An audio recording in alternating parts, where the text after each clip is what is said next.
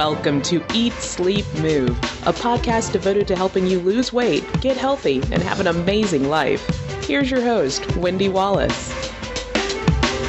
Hello once again. It has been ages since the last episode of the Eat, Sleep, Move podcast.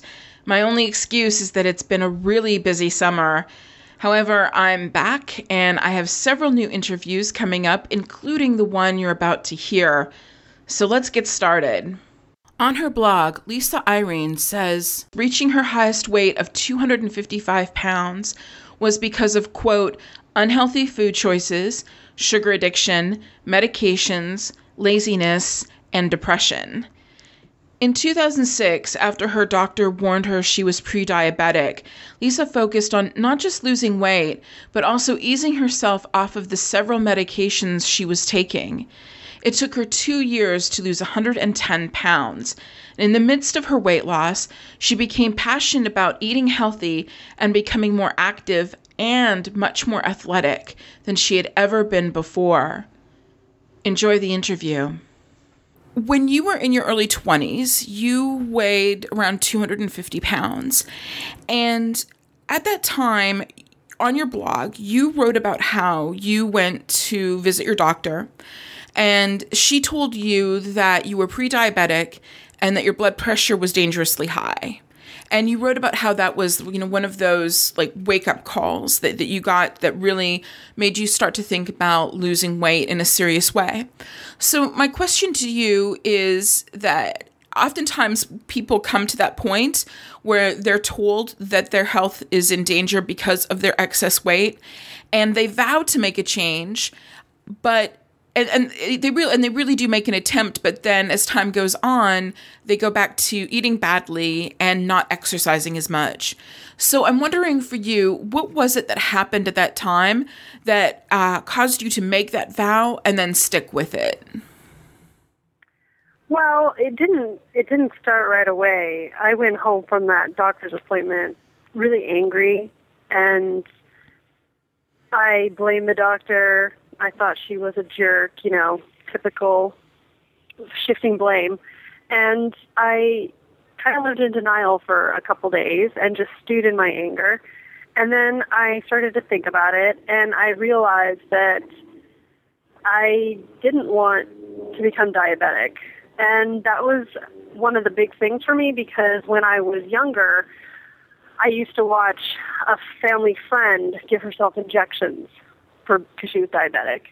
And as a child, that just scared me so much, that the idea of doing that and having to give myself insulin every day and test my blood sugar, like all of that just scared me enough that I wanted to make the change. And after a couple days of just living in anger and frustration, I realized that I had to do something and do it for real. Okay. So one of the other really interesting things that you write about on your blog is that you had an experience in a sweat lodge, and that led you to commit even more so to getting healthy. What was that experience like, and why was it so life-altering? And can you explain what it was about that experience that still influences the health choices that you make today?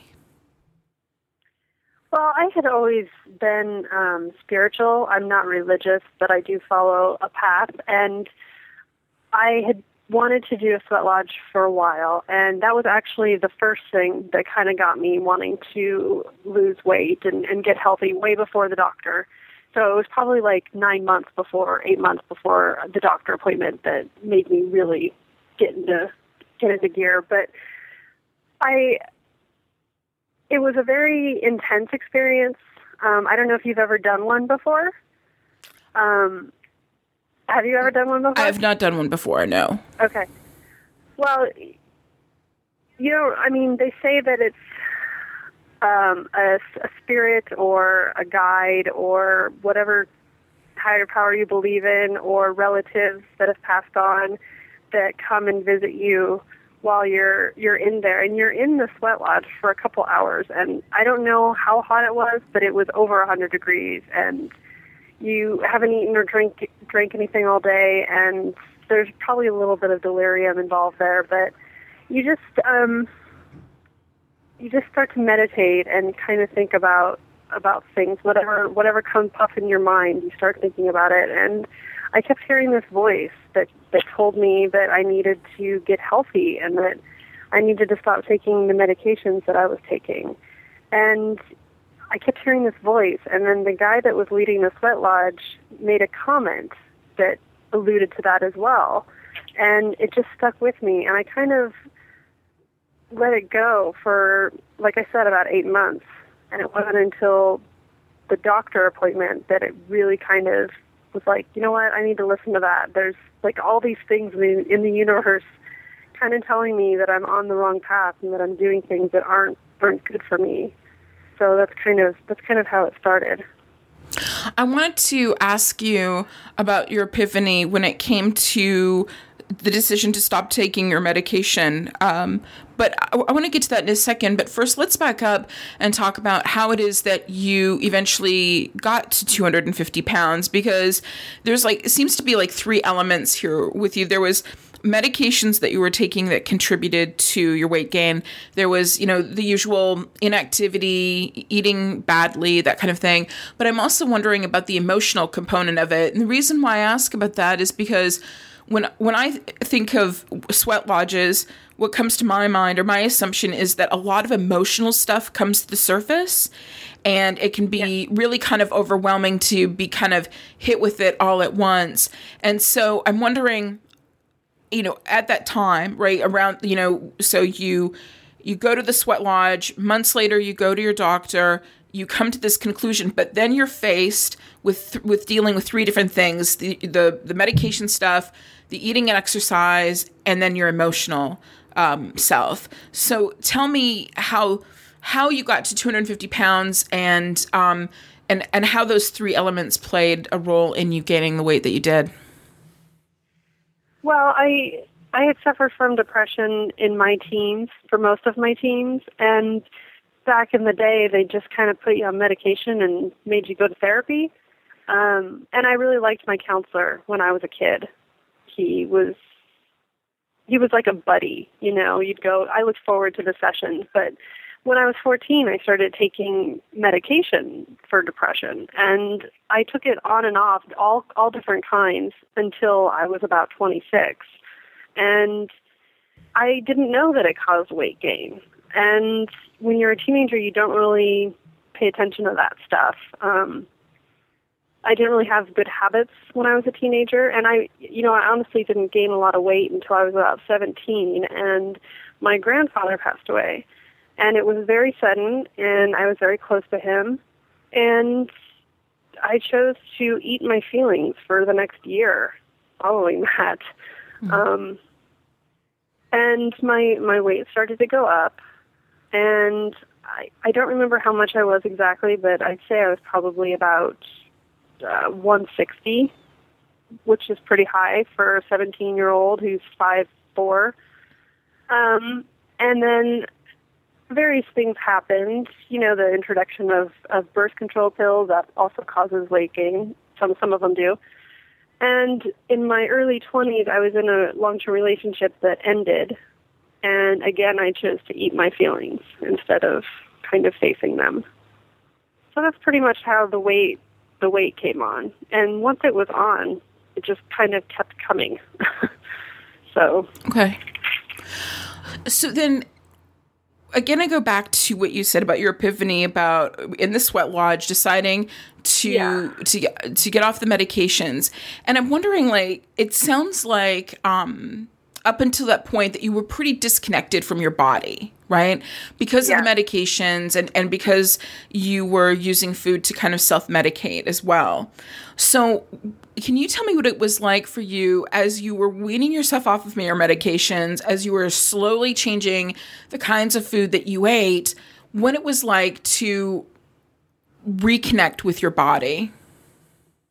Well, the medications do cause a disconnect, and what I felt most was nothing. The antidepressants I was taking, they just kind of made me, instead of feeling up or down, it was just level. But you didn't experience any of, the ups in life, the happy stuff. But on the same token, you didn't experience the sad things. You didn't get depressed. You didn't really feel anything. So when I was in the sweat lodge, I heard this voice, and it was comforting to me to think that it was my grandfather who had passed on, and it was telling me to get off the medication and get healthy.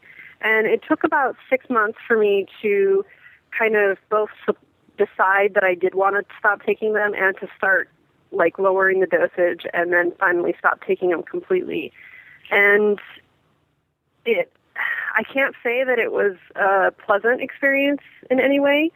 Going off of the medications were very uncomfortable, not just emotionally, but physically. I was sick for 3 months while I was doing that. And then, of course, for whatever, 11 or 12 years or so, I'd been on this medication that made me feel nothing, and now all of a sudden I'm feeling everything. Mm-hmm. So, and I started taking the medication when I was 14, so I was essentially emotionally a 14-year-old, right? If you really think about it. Right. And then on top of that, too, it would have been so easy for anyone in that situation to then use food even more to self-medicate, but yet you were trying to change your food intake. So that must have made it incredibly difficult. Well, I hadn't started doing the food or exercise yet. By the time I stopped taking the medication and I was completely free of the side effects, or the physical side effects anyways, and I was only feeling the emotional side effects of it, I had probably about a month or two in between that moment and when I went to the doctor's office and she told me that I was developing diabetes. So, oh, gotcha. And then after that, it was probably another month or so before I actually started to really change things. Okay. I'm kind of curious. So it wasn't an overnight thing, obviously, an overnight change. Can you tell me how you first took those baby steps and what that was like? Let's talk about the first couple of months. You made the choice, and then you started making slow changes. What did they consist of? Well, the first thing I did was I decided to start swimming at the nearby community center.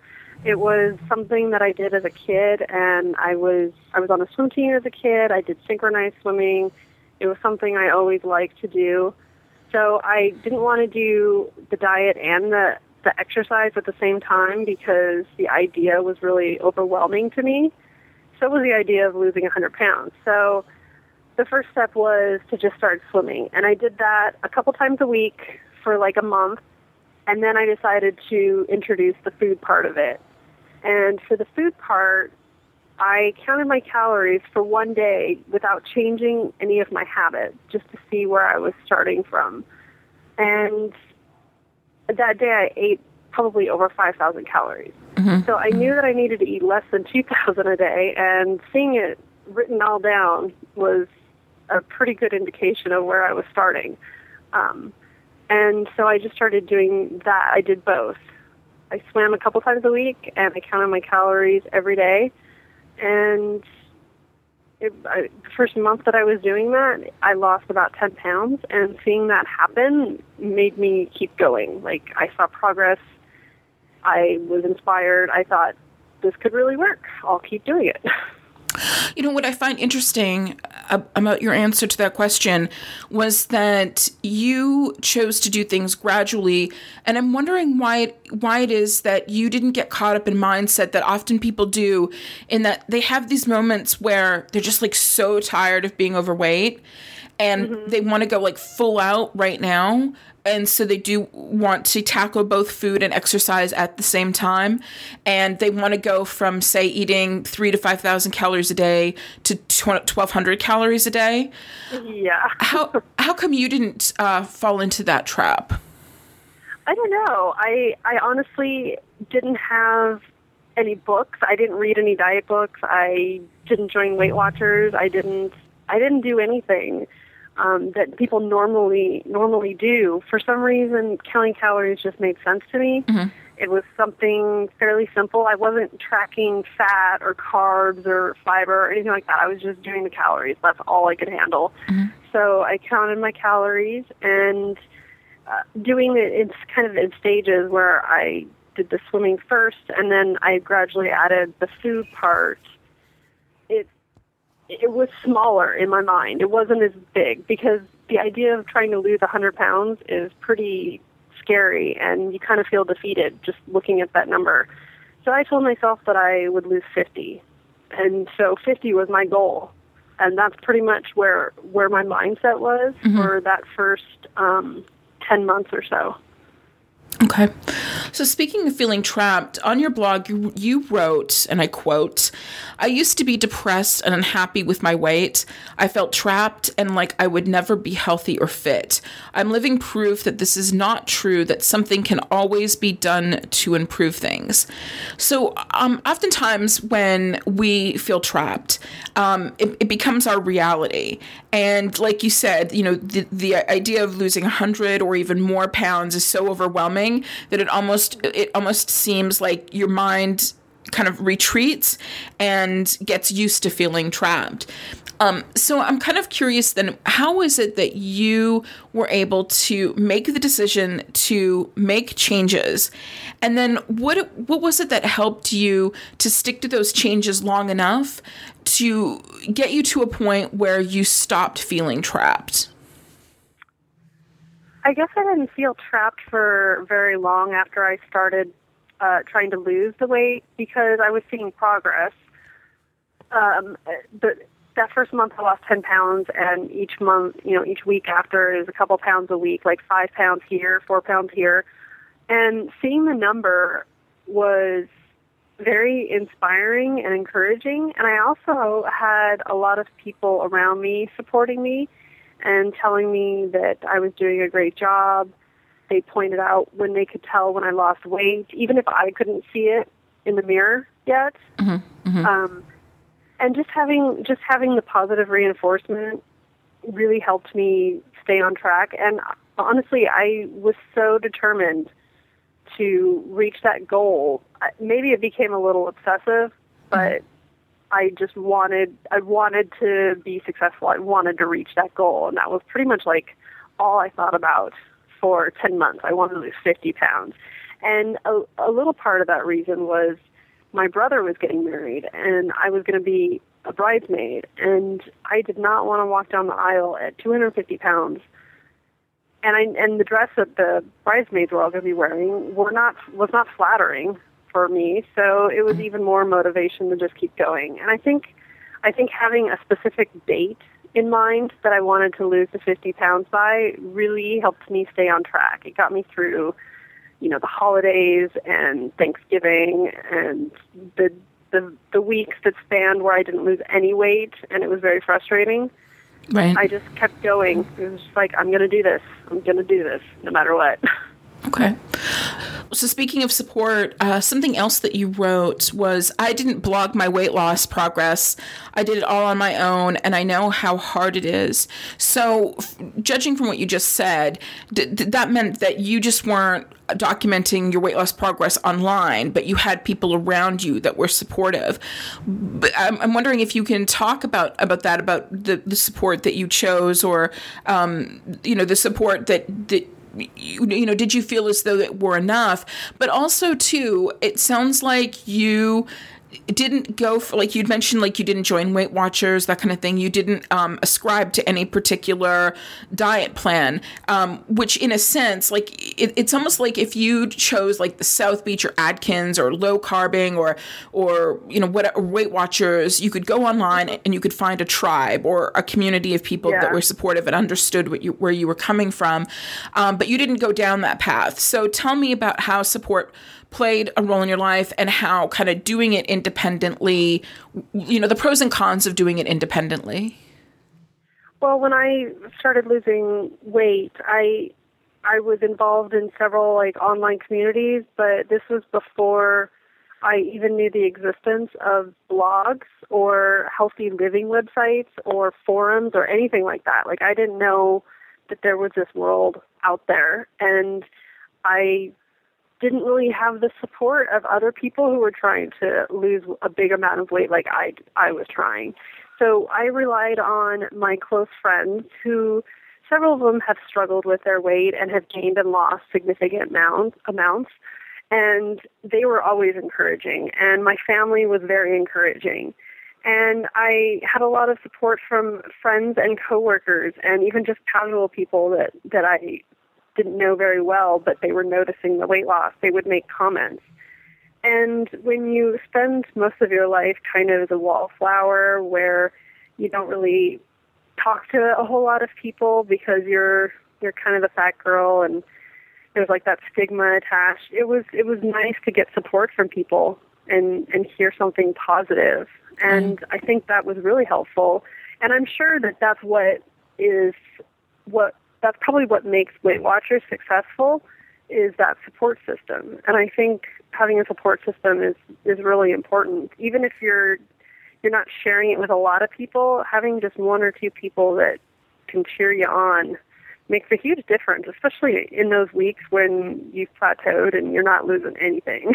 Right, definitely. Okay, so let's talk about food, because there was a few things that you've written on your blog that I found really interesting. With me, in particular, and I wrote about this when I emailed you, that over the years, a few years ago, I got this idea in my head that I wanted to be 100% raw. And I had read about people who had, just made that choice and did it overnight. And I wanted to be one of those people. And every time I tried, I just couldn't stick with it. And then finally, I was watching a YouTube video of this guy who actually talks about raw food. And his philosophy, or he would always tell people in the comments, think of good, better, best when it comes to eating. And that's really helped, kind of save my sanity, because even when I feel as though that I'm eating something that isn't great, I know that it's better than what I maybe normally would have chosen. So I'm wondering, I thought about that philosophy, the good, better, best philosophy, when I was reading your blog, because I read about how, for example, that you describe yourself as at one point being a sugar addict. And I remember reading or coming across one of your blog posts, or it was one of the pages on your website, about how then you would move from the typical kind of snacks and desserts and things you used to eat to maybe smaller portions, still sugar, related, but smaller portions, that kind of thing. And then I kind of get the sense that these days that you're not doing that so much at all. So can you tell me whether or not the good, better, best philosophy has played a role in your life, and how it is that your food habits have evolved over the years? Yeah, definitely. And they're way different now than they were when I was obese, and they're different now than they were when I was losing weight. And the key part of this is that when I was losing the weight, it took me about, I think, like a year and maybe 7 months or something like that. I stopped eating certain things. I didn't eat pizza and I didn't eat ice cream. I also didn't drink any alcohol or anything that had calories in it. So I stuck to diet sodas and sparkling waters and stuff like that. But the pizza and the ice cream were my trigger foods, and those are the things that I would just eat massive quantities of. And so I knew that I just couldn't eat that. And at the same time, I also didn't cook anything really. I was a baker. I would make these fantastic cakes and cookies and brownies, and so that obviously stopped as well. But I didn't really cook very much. I ate a lot of salads. And so while I was trying to lose the weight, I stuck to mostly processed foods, which isn't really healthy, but it served its purpose for me. I ate like a typical breakfast in the morning. I would have like oatmeal, and then I would have fruit as a snack, and I would take a sandwich and a serving of wheat thins. I would measure out a serving. For lunch, I would have some veggies or more fruit or something as a snack. And then for dinner, I would have a salad and a lean cuisine. And the dessert part was low-calorie things like the Smart Ones frozen desserts and Snackwells, those cookies that are around 60 calories each.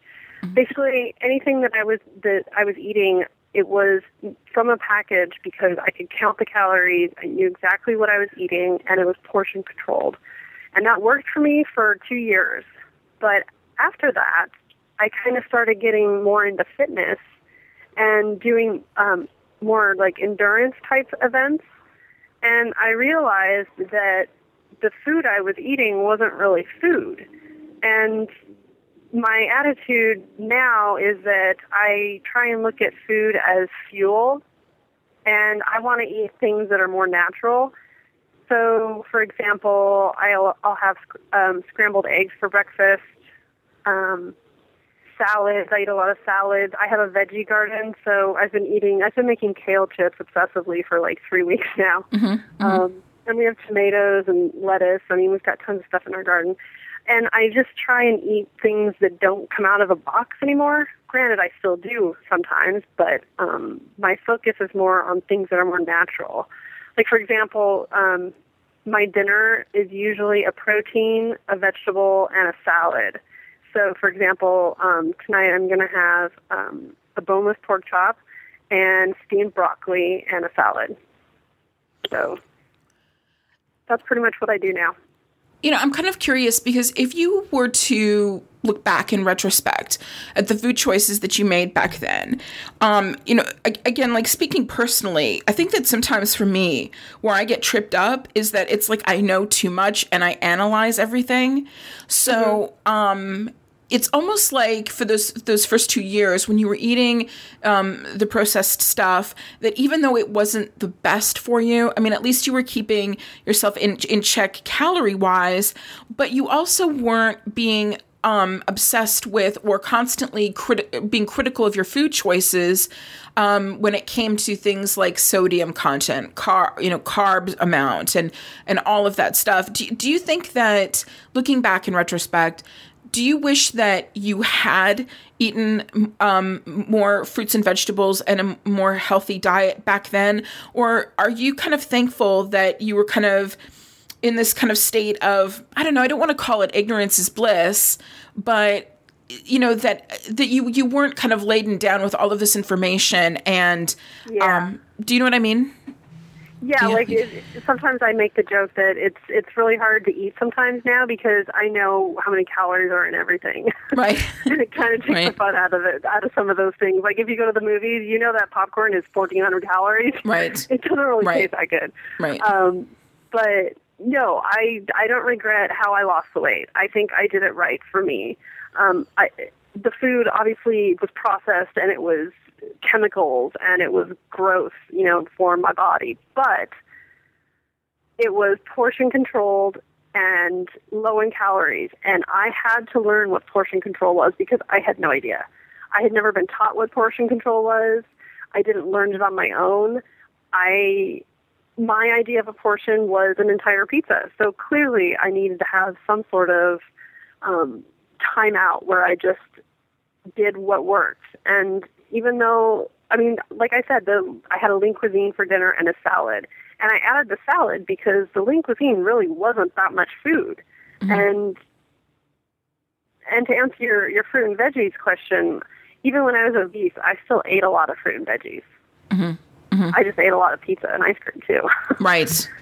So I talk to a lot of my friends, and they complain about how, like, one of my friends, she's starting a diet last week, and she's like, I'm so sick of eating vegetables. And I'm thinking, really? Because I love eating vegetables, and I always loved it. Like, there were some times, because like I said, I didn't cook, and so sometimes my dinners would be a salad and just a bunch of, like, raw vegetables with ranch dressing. I mean, not fantastic, but not horrible either. Right. So I always liked fruit and vegetables. That wasn't an issue for me. It was the portions I had to learn. You know, the other thing, a question that comes up is, what's the difference for you? I mean, not just in terms of what it is that you eat, but just in terms of the way that you approach food from the time that you were losing weight to now. Because how many years has it been since you lost weight? How many years have you been in maintenance mode? 4 years. Okay. So what's the difference now with your relationship with food versus now? Well, then it was a math equation. It was if I eat A for dinner or for breakfast and I eat B for lunch, how many calories does that leave for dinner? And is there any calories left over for dessert? So it was all about making this puzzle work and fit into 2,000 calories or less every day. And now I don't really do that. I still count my calories every day. I eat the calories that I burn when I exercise, not all of them, but most of them. So I'm usually eating around 2,200 calories a day, which is more than I ate when I was trying to lose weight. My goal then was between 1,600 and 1,800 a day. Okay.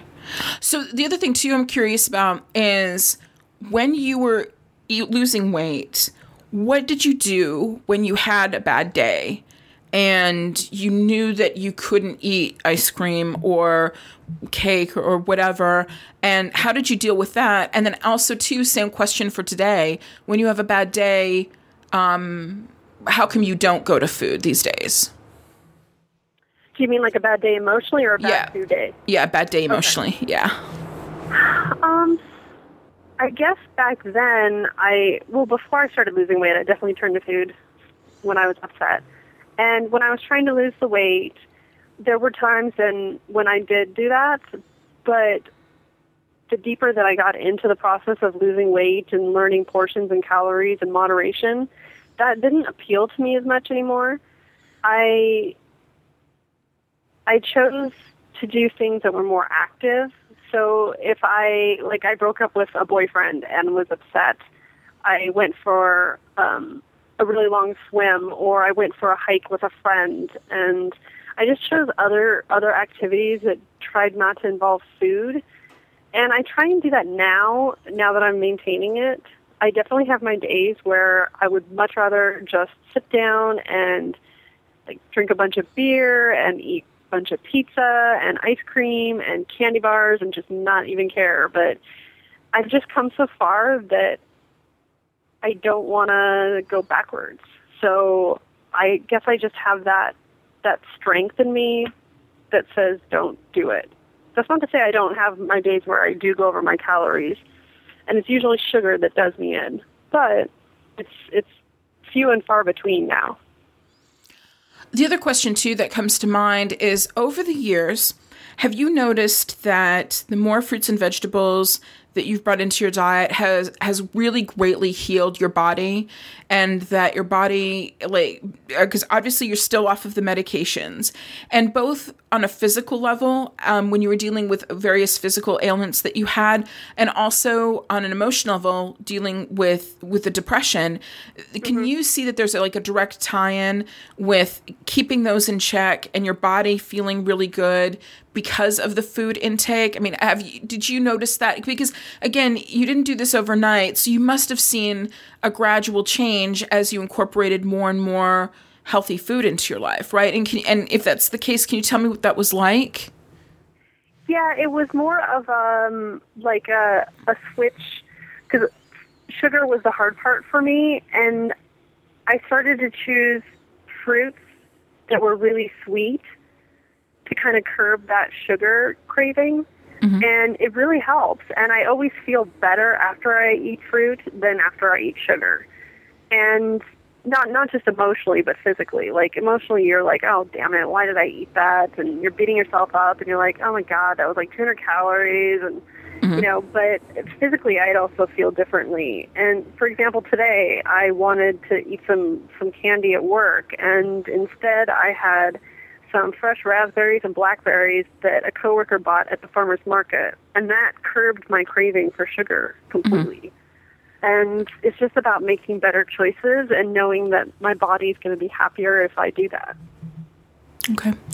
So there was some really cool advice that I found on your blog that I wanted to read to you. You wrote, my diet was pretty boring for about 1 year. In order to stay on track and lose 50 pounds, I stuck to the same foods because it was simple. I didn't cook, and I knew how many calories were in what I was eating. Can you explain how it is that you chose that practice, and then elaborate on why it is that it worked for you? Because that bit of advice really resonated with me, because sometimes I get so confused and so analytical about what it is that I eat that I get so sick of thinking about it that I would like to just be able to eat the same thing every day. But I also know too that there are people who would be like, I couldn't eat the same thing every day. I would get bored and I need variety. So it's almost like a matter of, I guess, knowing your personal preference, but also maybe choosing a way of eating that just can fit into your life without you having to think about it so much. So tell me how it is was that just kind of a gradual thing that you just found yourself doing, eating the same thing every day? And do you think that it was like one of the most important choices that you made to get you through the loss of those 50 pounds? I think it was important for the beginning, maybe the first couple months, simply because having a routine and making a new habit takes time. And if you do that new habit for a couple months or even a month, I think they say 28 days is how long it takes to change a habit. And doing the same thing every day for a couple months just did something to click in my head and be like, oh yeah, this is easy. This won't be that hard. And it was swimming, it was walking, it was counting my calories, and eating the same thing every day. It was kind of a rotation, and I still have kind of a rotation. Like some days I have scrambled eggs for breakfast. Today I had oatmeal for breakfast. Sometimes I have Greek yogurt with fruit in it, and sometimes I make myself a little egg and bagel sandwich. It just depends. And I think when people are first starting to introduce like these good habits and food things into their life, if they don't have quick and easy options that are healthy and low in calories available, then it's going to be easy to be like, oh, I'll just go to Taco Bell, or well, let's just order a pizza, because you just got home from work, you're tired, you don't really feel like cooking something. But if you have easy options on hand at all times, it's easier to stay on the plan. And that's how it was for me. Okay. So I want to talk to you about fitness. When I visit your blog, I see all of these really cool blog posts about the things that you're doing. You're hiking, you're biking, and you're strength training. And it just seems like being active. It's not just about working out, but being active seems to play a huge role in your life. You had mentioned earlier that when you started to lose weight, you began swimming. And I find that interesting because you had mentioned that you had done it as a teenager. So obviously at some point in your life, you associated yourself with being athletic. And then to get back into, or to start losing weight, you tapped back into that knowledge that you had, or that sense that you had of what it was like to be an athlete. So can you tell me about how it is that you did that and what that was like for you? Like, did you, was that kind of athleticness, for lack of better words, was that always within you and you just needed to tap into it? And was it an easy thing to tap into? And I guess then, the second part of that question was, tell me how you went from being inactive to start moving and to make that a part of your life. No, I was never athletic as a kid. I hated sports. I was shy, and I hated the dynamic of organized team sports, gym class, all of it, being picked last and being the slow person on the team that the other kids didn't like because they weren't as athletic, like all of that. I hated competition. My parents made me do gymnastics when I was a kid. I hated it. I was afraid of heights. They made me do soccer, and I hated that because I hated running and being the center of attention. And swimming was really the only thing that I really loved as a kid, and so that worked for me. And when I started losing weight, I chose swimming because it was something that I liked, and it was also a good activity for someone who was 100 pounds overweight. It's not like I could go out and start running a 5K at 250. So I didn't really become athletic, I guess, until I got closer to reaching my goal weight. For that first year, I stuck to swimming, and I kind of became a gym rat. And really, my focus was entirely about losing weight. It wasn't really about doing something that was athletic. It was just like, this is how you lose weight. You exercise and you eat right. And so that was kind of my focus. And it wasn't until I lost all the weight that I realized I needed something else to focus on. I needed a goal to work towards. For almost 2 years, my brain had been focused on losing 100 pounds. And when you go to thinking and eating and dreaming and waking up to this one goal for so long, it's kind of like, okay, I got here, now what? Mm-hmm. So I decided to start training for a 5K, and I started running. And that's when I kind of fell in love with being an athlete as opposed to being a gym rat that was just trying to lose weight. And doing those kinds of activities really inspired me and challenged me, and that's kind of how I started becoming quote-unquote athletic. So then back in the beginning, even though like you didn't, like, part of your identity wasn't wrapped around the idea of you being athletic, did you have any sort of vision or deep desire to be able to, back then, did you have that desire to do things that you were doing now? Did you kind of have that, even just a fuzzy vision of what you saw your body looking like and what it was capable of and the things that you wanted to do that you had never done before? Not really. Not until after I'd lost the weight. It just didn't really occur to me, honestly. Okay. So, the other thing too that I'm wondering, like, when it comes to you and working out, beyond, like, there's here again a two-part question. When you were losing weight and you were working out, can you tell me about the benefits that you got from working out beyond the physical benefits and beyond it and playing a role in your weight loss? And then also the physical benefits that you're getting now that you're maintaining your weight loss? Before, I guess I would say the biggest benefit was the boost in my self-esteem. I felt so much better about myself and my body. I'd spent so many years hating my body because it was overweight and I didn't know how to get out of that spot. And losing the weight and doing these things like running and hiking and swimming, it made me feel strong and happy and just improved my self-esteem tremendously. Like, that is the biggest factor, not necessarily losing the weight, but more with challenging myself and actually being able to do these things is what really changed me. Okay.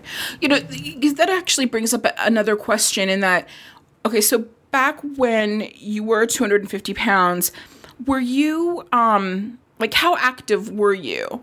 Because I'm wondering, like, now that working out, not just working out, moving your body and challenging yourself physically is such a big part of your life. Is that like, like a 180 degree like change from where you were previously? Were you the kind of person who, preferred to say, like, read, like hang out and read or watch TV or hang out on the web, that kind of thing, and was actually moving and then making physical activity such a big part of your life, a huge but gradual change? Yeah, I was pretty much a couch potato. Not that I didn't do activities. I did like walking and I did like hiking. Nothing too strenuous or long because I just didn't have the stamina. But for the most part, the activities I liked to do was reading books, writing. I was writing a lot, and I would spend my weekends kind of watching marathons on TV. I think I watched every single Law and Order episode on TNT one weekend, and renting movies and just kind of spending my downtime on the couch. That's pretty much what I did before. I wasn't entirely inactive, but I'd say 90%. Okay, so, but then now, when you have downtime, do you often choose, like, say for a weekend, as an example, would you rather choose to go hiking or biking or that kind of thing, then have downtime. I guess the question being, how did you find that balance between continuing to read and do the stuff that you like doing, yet also get in enough exercise to maintain your weight, plus also get out there and challenge yourself physically? How did you balance it all? Or do you balance it all? I try to balance it. I read a lot. I probably read about 3 or 4 books a week, depending on the week. Some are not quite as many books. Mm-hmm. Mm-hmm. I don't have downtime in the summertime because I'm usually training for something. For example, I'm supposed to do a 100-mile century bike ride in about a month. Mm-hmm. And so every single weekend from now until then is going to be spent on the bike. And after work, I have my gym schedule, and then I have some downtime. I take 2 rest days a week, and on the rest days, that's when I try and plan things with friends. I do watch some TV, but it's just not as big of a priority in my life. And my boyfriend watches more TV than I do, so it's sometimes a challenge because I want to do things on the weekend now, whereas before I was okay with spending my whole weekend just watching TV.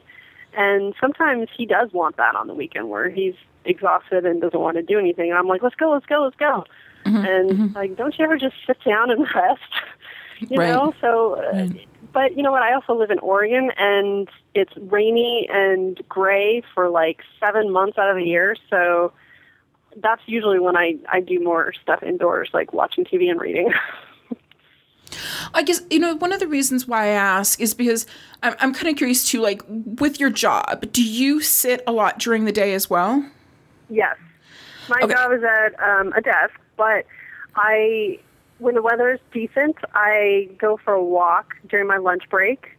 And where I park my car, it's about... it's just under 2-mile walk to my office from where I park.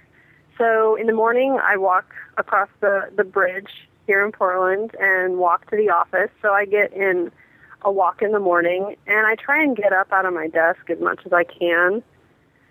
When I was running a lot, I used to run during my lunch break, mm-hmm. which was nice because it also freed up my evenings so that I could spend time with friends and have more downtime watching TV or relaxing or whatever. The reason why I ask is because I think oftentimes what overwhelms people when it comes to changing is this notion that we have to work out a lot. Like, again, like I mentioned before, decrease our calories a lot, work out mm-hmm. a lot. And what I'm hearing you say is that, you were able to lose 110 pounds working out moderately. Mm-hmm. And finding, again, that balance between, like, I'm not hearing you say that you were working out 3 or 4 hours a day or even 2 hours a day or anything like that. No. I have a friend that I love dearly, but she will spend 3 hours in the gym in one session. Right. And I don't get that. I don't want to spend that much time in the gym. Right. I've got other things I want to do. Granted, yesterday my bike ride took 3 hours. I did 40 miles. But during the week, when I go to the gym, I do about an hour or an hour and 20 minutes tops. And when I was trying to lose the weight, I swam about 3 times a week for probably the first 6 months, and then I started adding a gym day. So I was working out 4 days a week. But right now I work out 5 days a week. But again, it's not 3 hours every time. I think you need to balance your being healthy and working out in the gym should not take up your entire life. There should be a balance, and rest days are important. But I guess the thing too is I'm curious then from your experience, because if you were, let's say, you lived the lifestyle that you're watching TV, reading, all of that stuff, working at a desk job, and you had stuck with, let's say, your 3 workouts a week, and then let's say you bump them up to 5 or 6, and let's say they were like between 30 minutes and an hour. Mm-hmm. Do you think that would have been enough? Like, I guess the question being, how did you discover what was enough physical activity for you on a normal day that not only helped you to lose weight, but then also kept you healthy? I just kind of listened to my body and did what felt good. When I swim, it's a whole thing to put on a swimsuit and the cap and the goggles, and then you get in the water, and then you have to take a shower afterwards. So I'm not going to do all that just to do 20 minutes in the pool. So that's going to take at least an hour, and I'm fine with that. But other workouts, they don't have to take an hour. You can go for a run for 30 minutes and get great benefits from that. It doesn't have to be a 2-hour run. I think it just depends on the person, their body type, how much weight they need to lose, what activity they're choosing, because some activities don't take very long. Right. So before I get to my final question, I'm kind of curious. You started your blog and you've given so much advice, and I'm wondering if there were certain key things that you would tell people over and over again, given the opportunity. We talked about food. And the thing that I find fascinating about your story is that you really were able to hone in on your issues and deal with them one by one, and let the success of dealing with those issues kind of help motivate you to tackle the next issue, as opposed to, again, allowing yourself to be overwhelmed by dealing with all of it all at once. So having said that, what advice would you give people with just the key things in terms of, because we talked about like food intake and that kind of thing. We've talked about working out. So let's focus on mindset. What would you tell people to help them lose, 100 pounds or more? Well, what I tell people is that portion sizes is really where it's at. You can track your calories and you can think you're doing a great job, but if you're really eating 2 servings of something and you're only tracking for 1 serving, you're not going to be successful. So paying attention to portion size, knowing what a portion is, measuring your food, getting like a food scale. I got one that was $5 at Bed Bath & Beyond, and I used the crap out of that thing. It was so beneficial. And using an app on your phone or a website that tracks your calories and kind of gives you some guidance is really helpful too. And so basically, you don't have to become a gym rat to lose weight, but you do need to do some activities. And my advice has always been to my readers to choose something that they'll like. If they don't like running, don't do it. If you liked gymnastics as a kid, see if there's something like that for an adult, or do yoga or Pilates or ballet or something. They have all those kinds of things for adults. And just choosing an activity that you really like to do will make sure that you keep doing it, especially on the days when you don't really feel like working out and eating healthy. If it's something you look forward to, you'll do it. Okay.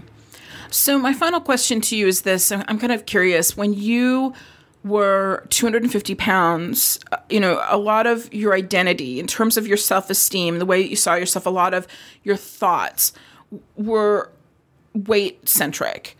And then you lost the weight and you started blogging, and now you're known, you've done photo shoots, you've had media stuff, like articles written about you, that kind of thing, or you've done media is what I'm trying to say. Yeah. And so now you're known as someone who's lost weight. So through all of these years, your identity in one way or another has been wrapped around your weight. Yeah. Can you tell me about how it is that you try to find, again, that balance between being mindful of your weight, being identified as the woman who's lost 110 pounds, but also keeping yourself in this place of knowing that you're someone who's not just defined by your weight, that you have other qualities and other interests as well? Yeah, that's difficult. Like you said, I spent all this time being, the fat girl, and then I was the girl who was losing weight, and then I was the girl who lost the weight. And for a long time, that really was my identity, because that is what people kind of saw when they saw me, and that's what they wanted to talk about.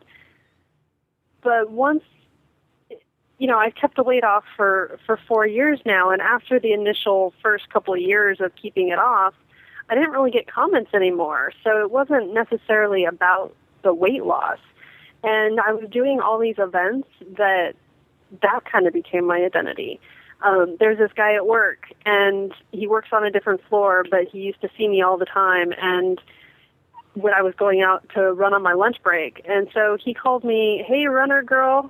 He didn't know my name. Mm-hmm. He would just identify me as the girl that would run at lunch. Mm-hmm. And so I became that person, and my boss, she always asks me about whatever cycling event my boyfriend and I are training for, because to her, I'm the person that rides my bike to work a couple times a week, and I'm, training for all these events that I want to do. Mm-hmm. So for me, that's kind of who I am now. I've done, a couple years ago, I biked 55 miles in Reach the Beach, and then I ran in the Hood to Coast Relay Race. I don't know if you've heard of that, but there's a documentary out there if people are interested in watching that. And I'm currently training for that 100-mile thing. So that's kind of what I think about now. I don't necessarily think about my weight. I think about the things I want to do. Okay. Thank you so much. I really appreciate you taking the time to talk to me today. No problem. Thank you so much to Lisa for doing this interview. You can find out more about Lisa at her blog, 110pounds.com. That's the number 110 and the word pounds.com, 110pounds.com. Her blog has 2 years' worth of posts in which she shares her wisdom and experience when it comes to dealing with the emotional and mental part of losing weight. She documents her latest athletic adventures and gives advice about healthy eating and exercise. As always, I will have links to Lisa's blog, her Twitter feed, and Facebook page at eatsleepmove.com. The cool thing about Lisa's story is that by trial and error and being patient with herself, she figured out what was best for her body. I hope you too are in the process of doing the same. Until next time, be well. Thanks for listening to the Eat, Sleep, Move podcast. Find out more by visiting eatsleepmove.com.